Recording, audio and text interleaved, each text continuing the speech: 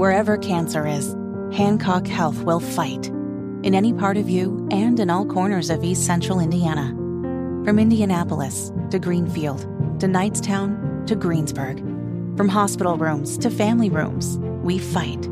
With technology and medicine, with care backed by the wisdom of Mayo Clinic. For you, for your family, and for your future in Decatur County. We fight cancer here. HancockHealth.org/cancer.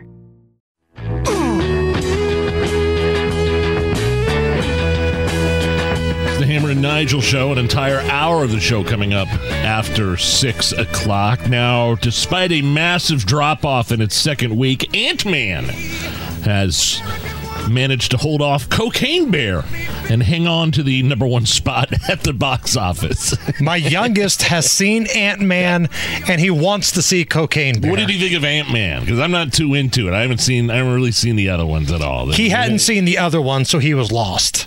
He went with a group of friends, but his friends who had followed the movie closely said it wasn't very good. But Cocaine Bear, on the other hand, if you have not seen the rated R version of the trailer for Cocaine Bear, it does look very hilarious. And it's basically about a bear that ingests a ton of cocaine and kills a bunch of people. Very loosely based on a true story about a bear who ingests cocaine.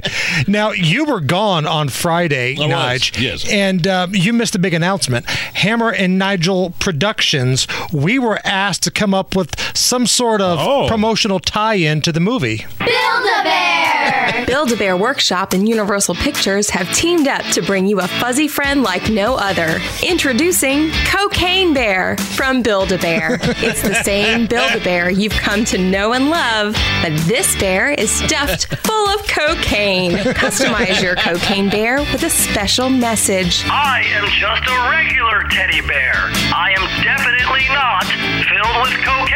I love you, Pablo Escobar. Cocaine Bear from Build-A-Bear. Cocaine not included.